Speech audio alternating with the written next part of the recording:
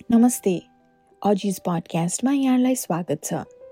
Please हाम्रो Facebook, Instagram page, YouTube channel like र subscribe गरिदिनुहोला। Aziz podcast YouTube, Apple podcast, Google podcast, Spotify, tune in र हाम्रो website ajizproducts.org मा सुन्न सक्नुहुन्छ। अजिज पडकास्टलाई सम्भव बनाउनु भएका हाम्रा देश विदेशका साथी सहयोगीहरूलाई मुरी धन्यवाद। यहाँहरू पनि अजिजको पेट्रन बनी सहयोग गरिदिनु हुन हार्दिक अनुरोध गर्दछौँ। हाम्रो पेट्रन पेज हो patreon.com/ajis। फेरि पनि नमस्कार, मेरो नाम लोरिना र म अजिज पडकास्टको होस्ट। आजको अजिज पडकास्टको यो एपिसोडमा हामी 85 वर्षीय मिठाई देवी विश्वकर्माजीसँग कुराकानी गर्छौँ। दलित समुदायमा जन्मिनु भएकी मिठाई देवीजीले दलित भएको कारणले र त्यसमाथि पनि दलित महिला भएको कारणले सानैदेखि सङ्घर्ष र भेदभावको सामना गर्नु पर्यो। तर उनले हार नमानी दलित समुदायको हक हितका लागि धेरै आवाज उठाउनु भयो र आफ्ना श्रीमान स्वर्गीय टी.आर. विश्वकर्माजी, जो एक अग्रगामी दलित एक्टिभिस्ट हुनुहुन्थे, उनी सँगसँगै आवाज उठाउनुभयो, आन्दोलन गर्नुभयो र दलित विरुद्ध भेदभाव समाजबाट कानुनी रूपमा हटाउन ठूलो योगदान दिनुभयो। उनले ऐतिहासिक दलित पशुपति प्रवेश आन्दोलनमा पनि ठूलो योगदान दिनुभएको छ। दलित महिलाहरूको सङ्गठन परिगणित नारी सङ्घ स्थापना गरेर दलित महिलाहरूको हक अधिकारलाई लड्नुभएको छ र थुप्रै लेखहरू पनि प्रकाशित गर्नुभएको छ दलित समाजका कथा र सङ्घर्षहरू सम्बन्धित। उनका यी अमूल्य योगदान र 40 दशकभन्दा बढीको समर्पणका लागि मिठाई देवीजीले थुप्रै पुरस्कारहरू पनि पाउनुभयो, जस्तै प्रसिद्ध डाक्टर अम्बेडकर अन्तर्राष्ट्रिय पुरस्कार लगायत प्रतिष्ठित भगत सर्वजित मानव मर्यादा राष्ट्रिय पुरस्कार। आउनुहोस् आजको अजिज पडकास्टमा उनै साहसी दलित राइट्स एक्टिभिस्ट मिठाई देवी विश्वकर्माजीसँग कुराकानी गरौँ। नमस्ते मा। नमस्ते। सन्चै हुनुहुन्छ? सन्चै छु। अनि अहिले के गर्दै हुनुहुन्छ? कहाँ हुनुहुन्छ? अहिले घरैमा छु। हजुर। अनि आज अजिज पडकास्टको लागि समय दिनुभएकोमा यहाँलाई धेरै धेरै धन्यवाद। हस्, धन्यवाद। यहाँको नाम मिठाई देवी विश्वकर्मा। हजुर। नामबाटै सुरु गर्नु न त। यहाँको नाम यति मिठो मिठाई देवी भनेर चाहिँ कसरी भयो भनेर? अब सानोमा आमा बाउले राखेको नाम। सोध्नु भएन कहिले मिठाई देवी मिठाई भनेर किन राख्नु भएको भनेर? खोइ सोध्न त सोधेको छैन, तर मिठो बोल्ने भएर भनेको होला। आमाको नाम मिश्री हो, मेरो नाम मिठाई हो, बहिनीको नाम मेवा हो। सबैको नाम युनिक नाम रहेछ, मिठाई देवी अनि सबैको नाम। हजुरको परिचयबाटै सुरु गरौँ न त। यहाँले अब आफ्नो परिचय कसरी दिनुहुन्छ? कहाँ बस्नुहुन्छ? म अहिले छोरासँग बङ्गालमा बसेको छु, बाँसबारीमा। माको उमेर कति भयो? 85। 85 भइसक्नुभयो है। अनि जन्म त यतै काठमाडौँमै भएको हो है, इन्द्रचोकमा? हजुर, इन्द्रचोकमा भएको। हजुर, कस्तो थियो त इन्द्रचोक काठमाडौँमा बच्चा बेलादेखि बसेको हुर्केको सम्झना के छ यहाँको? इन्द्रचोकमा राम्रै छ, हुलहालमा बसियो। अब बच्चा बेलामा त खालि खेल्ने हो, दौड्ने हो। साथीहरू त थुप्रो छन्। के खेल्थ्यो? त्यही आँगनमा खेल्थेँ, चोकैमा। तेलकासा, यसै दौरा दौड। राम्रै छ। स्कुलमा पढ्थेँ, स्कुलबाट घरमा आएर अनि खेल्थेँ। कुन स्कुलमा पढ्नुहुन्थ्यो? शान्ति निकुञ्ज। अनि शान्ति निकुञ्जमा पढ्दाखेरिको अब कति यादहरू होला? एउटा दुईटा यसो हामीलाई भनिदिनुहोस् न, के सबभन्दा यो एकचोटि चाहिँ यस्तो भएको थियो भनेर। स्कुलमा हुँदा त्यही साथीभाइहरूसँग खेल्थ्यो, दौड्थ्यो। धेरै जस्तो हामी चोकमा खेल्थेँ, तेलकासा यस्तो यस्तो खेल्थेँ, भई खेल्थेँ। अनि भनेको थाहा छ? हजुर, त्यो भए भन्दाखेरि ढुङ्गाको चक्ला हुन्थ्यो, त्यही खेल्थ्यौँ हामी। त्यस भए रमाइलो थियो यहाँको बाल्यकाल? हजुर, यहाँ रमाइलै छ। पहिले त इन्द्रचोक एकदम भिडभाडै थियो, अहिले पनि भिडभाडै छ त्यहाँ। इन्द्रचोक भनेपछि सबैको किनमेल गर्ने ठाउँ, सबै आएर बेच्ने ठाउँ। हामी त्यही चोकैमा खेलिरहन्थ्यौँ। ठाउँ ठाउँबाट आएर मान्छे त्यहाँ बसेर बेच्थ्यो, तरकारीहरू बेच्थ्यो। अहिले पनि बेच्छन्। म र मेरो बहिनी एकचोटि हराएको थिएँ। एक रात 2 दिन हराएँ हामी। घरमा सबै रुवाबास। हामी खेलिरहेको थिएँ, अनि मैले एउटा दिदीले बुनेको थैली भिरिराखेको थिएँ। अनि एउटा आइमाई आएर यो थैली बेच्ने हो भने, अनि मैले बेच्ने हो भने त्यसले त लग्दा लग्दा लग्दा लग्दा लग्दा पातन पुर्यायो हामी दुईजनाले। पातन पुर्यायो। हामी रोयो भने नरो है, पुलिस ल्याएर तिमीहरूलाई पक्रेर पठाइदेऊला भन्थ्यो। रुनु पनि दिएन। अनि पातन पुगेपछि त्यो आइमाई बेपत्ता भयो एकछिन, कता हरायो कुनि कता हरायो। पातन पुऱ्याएर एक दिन एक रात भइसक्यो। अब घरमा आमा बाबु रुवाबास। अब दुईटै छोरीहरू हराएछन्, कहाँ छ पत्तो छैन। रातभरि कता कता कता कता हेरियो, सारा ठाउँ हेऱ्यो, हामीलाई भेटाउन सकेन। भोलिपल्ट बिहान हामीहरू आफै आएँ। एउटा मान्छेलाई चिनेको थियो, त्यसलाई सोधेँ इन्द्रचोक कसरी जाने भनेर। ल यो मान्छेले पुर्याइदिन्छ, यो मान्छेसँग जानु भन्यो। अनि ती मान्छे लगाइदियो, हामीले इन्द्रचोक पुर्याइदियो। अनि हामी इन्द्रचोक पुगेपछि त बाआमासँगै आएर रुन थाल्यो। कहाँ हरायो तिमीहरू दुवैजना भनेर रुन थाल्यो। कति वर्षको हुनुहुन्थ्यो नि आमा र बहिनी? 10-11 वर्षको थियो हामीहरू, दिदी बहिनी दुईजना। हामी 2-2 वर्षको फरक थिए। ए ल, अनि त्यो राति कहाँ बस्नुभयो त नि? मतलब त्यो राति त्यही एउटा लगेर एउटा घरमा बास माग्यो, त्यही आइमाईले बास माग्यो। अनि एउटा सुकुल दियो, त्यहीँ सुतेँ मेरो। थाकेको थिएँ, निन्द्रा लागिहाल्यो। अनि के भन्थ्यो भने तिम्रो यो कानको मुन्द्रीहरू फुकालेर थैलीमा राख, माथिका मान्छेहरू आएर खोसेर लग्लान् फेरि भन्यो। अब त हामी जे भन्यो त्यही हुन्छ भने। अनि राति नै फुकालेर उसले हाम्रो थैली बाँधेको थियो, त्यो थैलीमा राखिदियो। ल यहीँ राखेको छ है तिमीहरूको गहना भने। हुन्छ भने हामी त सुतिहाल्यौँ, निन्द आयो। कुन बेला चिक्यो थाहा पनि भएन। ओहो, यो त एकदम इन्ट्रेस्टिङै स्टोरी भएछ। अनि मा र एकजना बहिनी मात्र, दुईजना? बहिनी, मेरो दिदी बहिनी दुइटैले लगेको। ए, कतिजना दिदी बहिनी है दाजुभाइहरू यहाँको? मेरो अहिले त 4जना दिदी बहिनीमा 2टा मात्रै कान्छी बहिनी र म मात्रै बाँकी छ।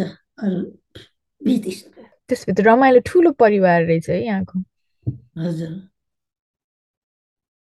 अनि मामा घर बसिरहेको। मामा घर इन्द्रचोक, बाको घर चाहिँ असनमा। ए, मामा घरमा बस्नुहुन्थ्यो पहिलादेखि हजुर, सानैदेखि? मामा घरमा बजे एक्लै थियो। अनि मा पनि त्यहीँ बस्नुहुन्छ, हामी पनि त्यहीँ बस्छौँ। ए, असनमा चाहिँ किन नबस्नु भएको त? खोइ असनमा सानो बेलादेखि इन्द्रचोकमै बस्यो, हुर्क्यो बढ्यो।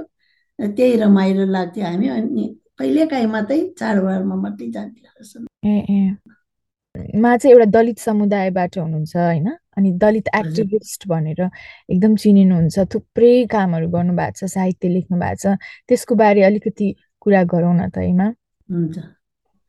दलित समुदाय भनेर नेपालमा त अलि दलित महिलादेखि लिएर दलित समाजका सबै सदस्यहरूलाई अहिलेसम्म पनि गाह्रो छ होइन। तर यहाँको चाहिँ कस्तो अनुभव थियो त एउटा दलित परिवारमा दलितहरूलाई त पहिलेदेखि नि हेप्ने नै थियो, हेपिरहेको छ, छुवाछुत गर्दैन।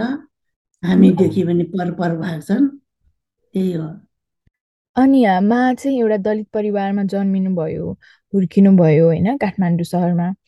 कस्तो हजुर। थियो त यहाँको एक्सपिरियन्सेसहरू?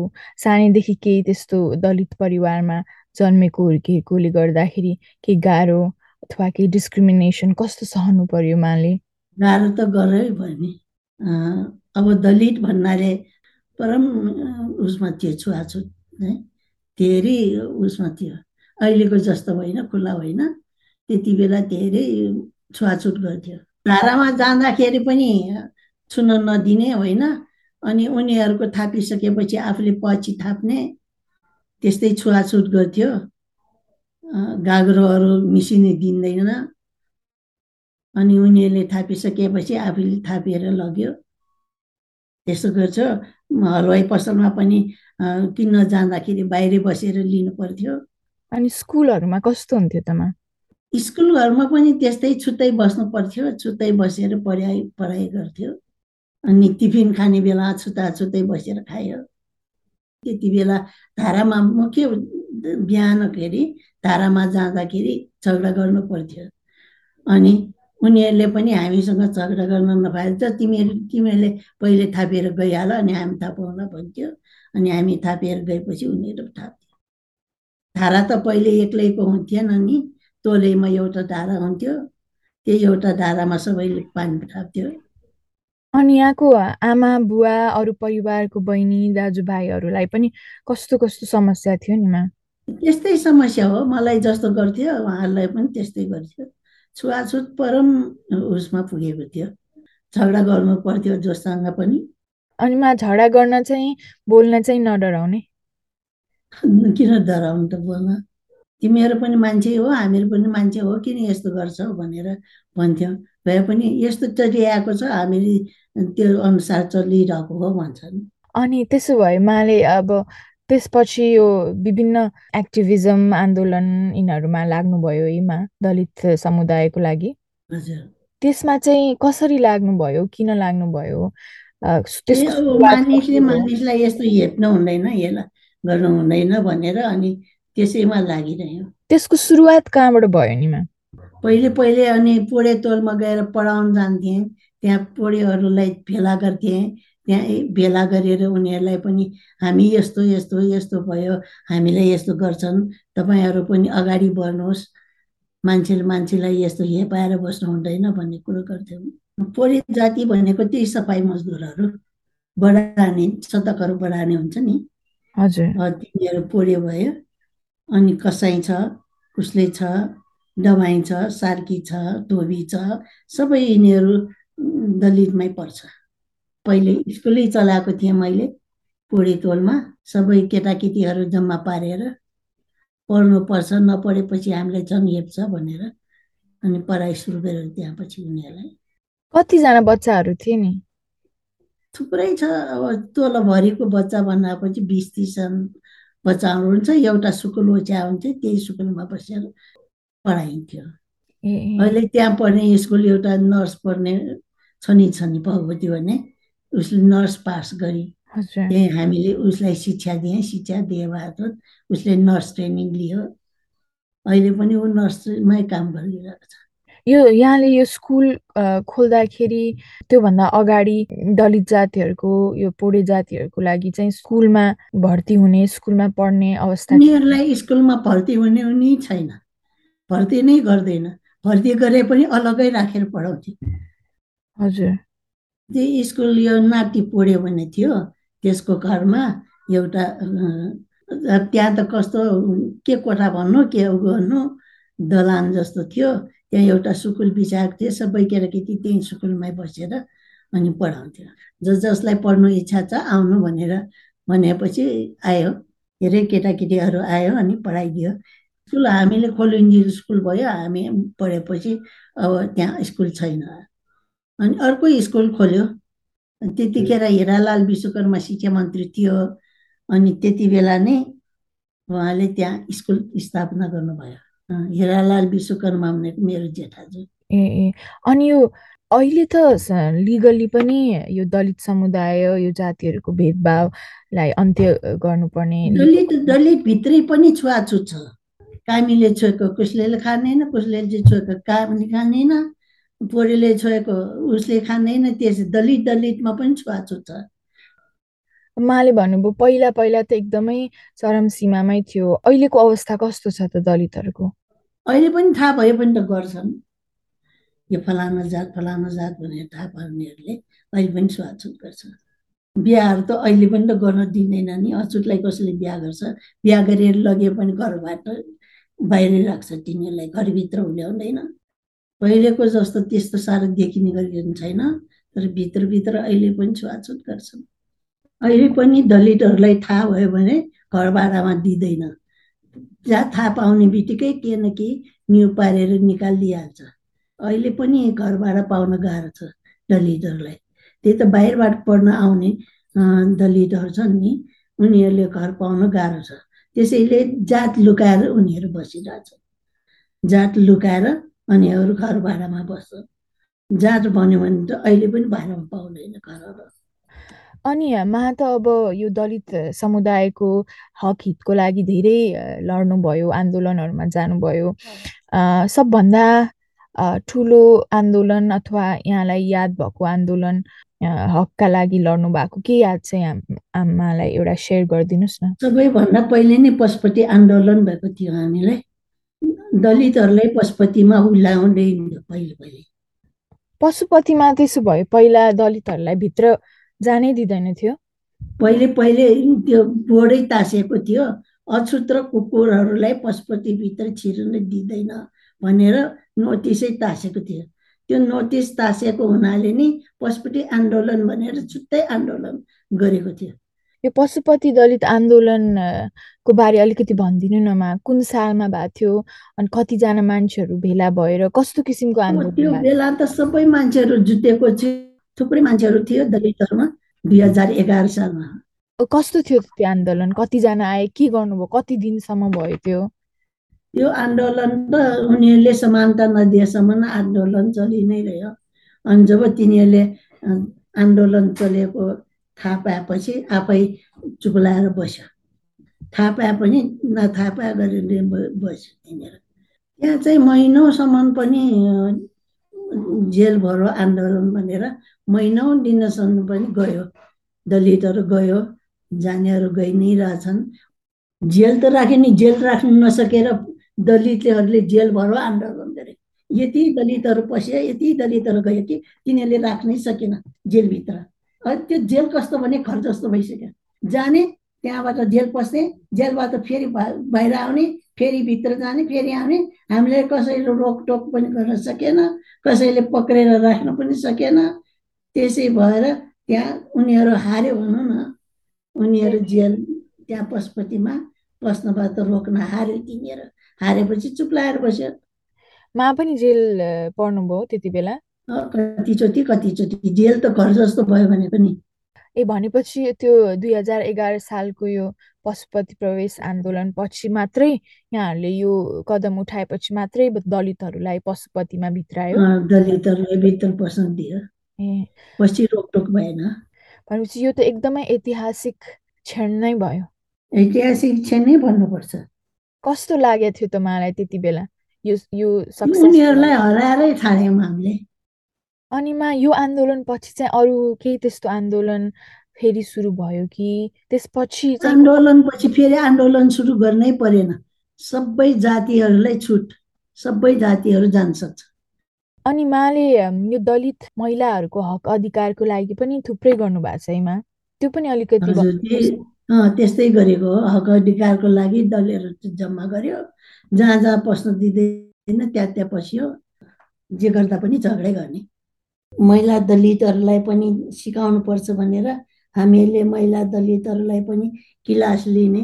हामीलाई यसो गर्नु पाउँदैन, हामी पनि मान्छे हो, हामीले सबै मान्छे बराबर गर्नुपर्छ भनेर लडेको, अहिलेसम्म लडिरहेकै छ।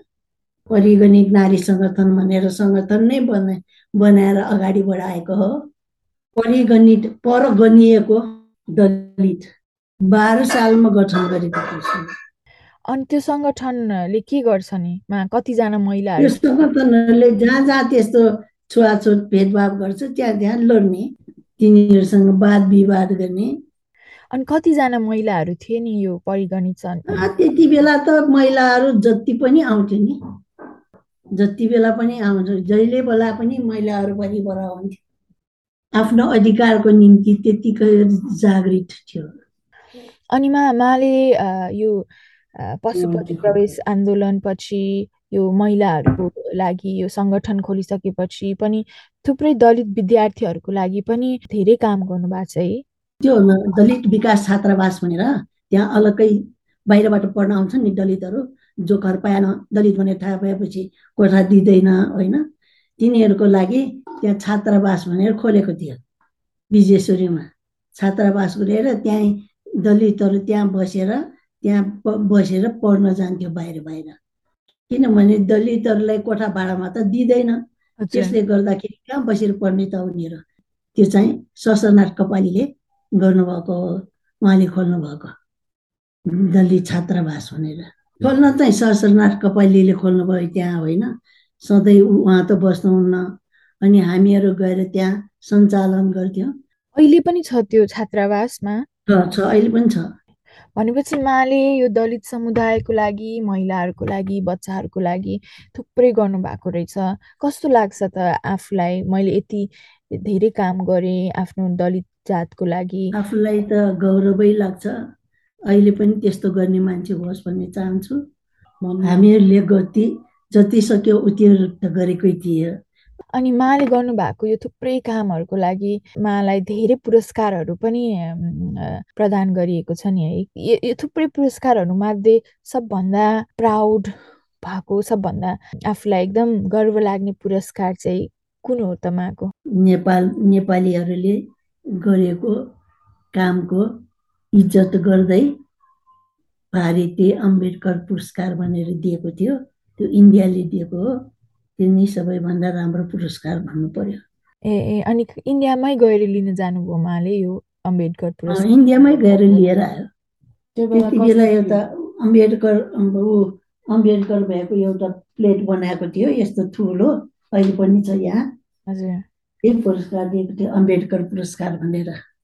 यहाँ नेपाल सरकारले पनि राष्ट्रिय पुरस्कार भनेर दिएको थियो, भगर सर्वजित मानव पुरस्कार भनेर दिएको थियो। पुरस्कारहरू त थुप्रै पाएको छु, अब कुन पुरस्कार भन्ने। अनि तर माले थुप्रै साहित्यमा पनि लाग्नु भएको छ, थुप्रै किताबहरू प्रकाशित गर्नु भएको छ है। साहित्यतर्फ चाहिँ माको रुचि कसरी सुरु भयो नि? म महिला सङ्गठनमा काम गर्थेँ नि, त्यस बेला दिल्ली बजारमा थियो त्यसको अफिस होइन। त्यहाँ बस्दाखेरि विभिन्न थरीका आइमाईहरू आउँथ्यो, तिनीहरूको कथा सुन्थेँ, तिनीहरूले भनेको कुरा सुन्थेँ। त्यो अनि लेखको रूपमा मैले प्रचार गरेँ, थुप्रै प्रचार भयो त्यसो। रेडियो नेपालमा पनि थुप्रै शान्ता श्रेष्ठ हुनुहुन्छ नि, उहाँले प्रचार गर्नुभयो। थुप्रै आर्टिकलहरू छापेको थियो। कहाँ के छापेको मलाई नै याद भएन। कथाहरू लेख्थेँ, अब त्यहाँ बस्थेँ, विभिन्न किसिमको आइमाईहरू आउँथ्यो, आफ्नो कथा भन्थ्यो, त्यही कथा पनि कथाकै रूपमा लेखेर प्रकाशित गर्थेँ। पत्र प्रकृतिमा साप्ताहिक पत्रिका भन्ने नेपाल महिला सङ्गठनले निकालेको छ, त्यो महिला सङ्गठनको पत्रिकालाई पनि आर्टिकल चाहिने हुनाले म लेखि नै रहन्थेँ। श्यामदास वैष्णव थियो नि, उहाँ पनि त्यही कमिटीमा हुनुहुन्थ्यो, अनि उहाँले पनि लेखेर उहाँलाई देखाउँथ्यो, उहाँले हुन्छ छाप्न भनेर आर्टिकलहरू, थुप्रै आर्टिकलहरू छापिए त्यतिखेर। मेरो कामै लेख्ने काम मात्रै भयो त्यहाँ बसेर। पहिले थुप्रै लेख्थेँ, अहिले पो केही लेखेको छैन, किताबै निस्किएको थियो। हजुर, के किताबको नाम भनिदिनुहोस्, के किताब थियो? महिलाहरूको अवस्था र अवस्थिति भन्ने किताब लेखेको थिएँ।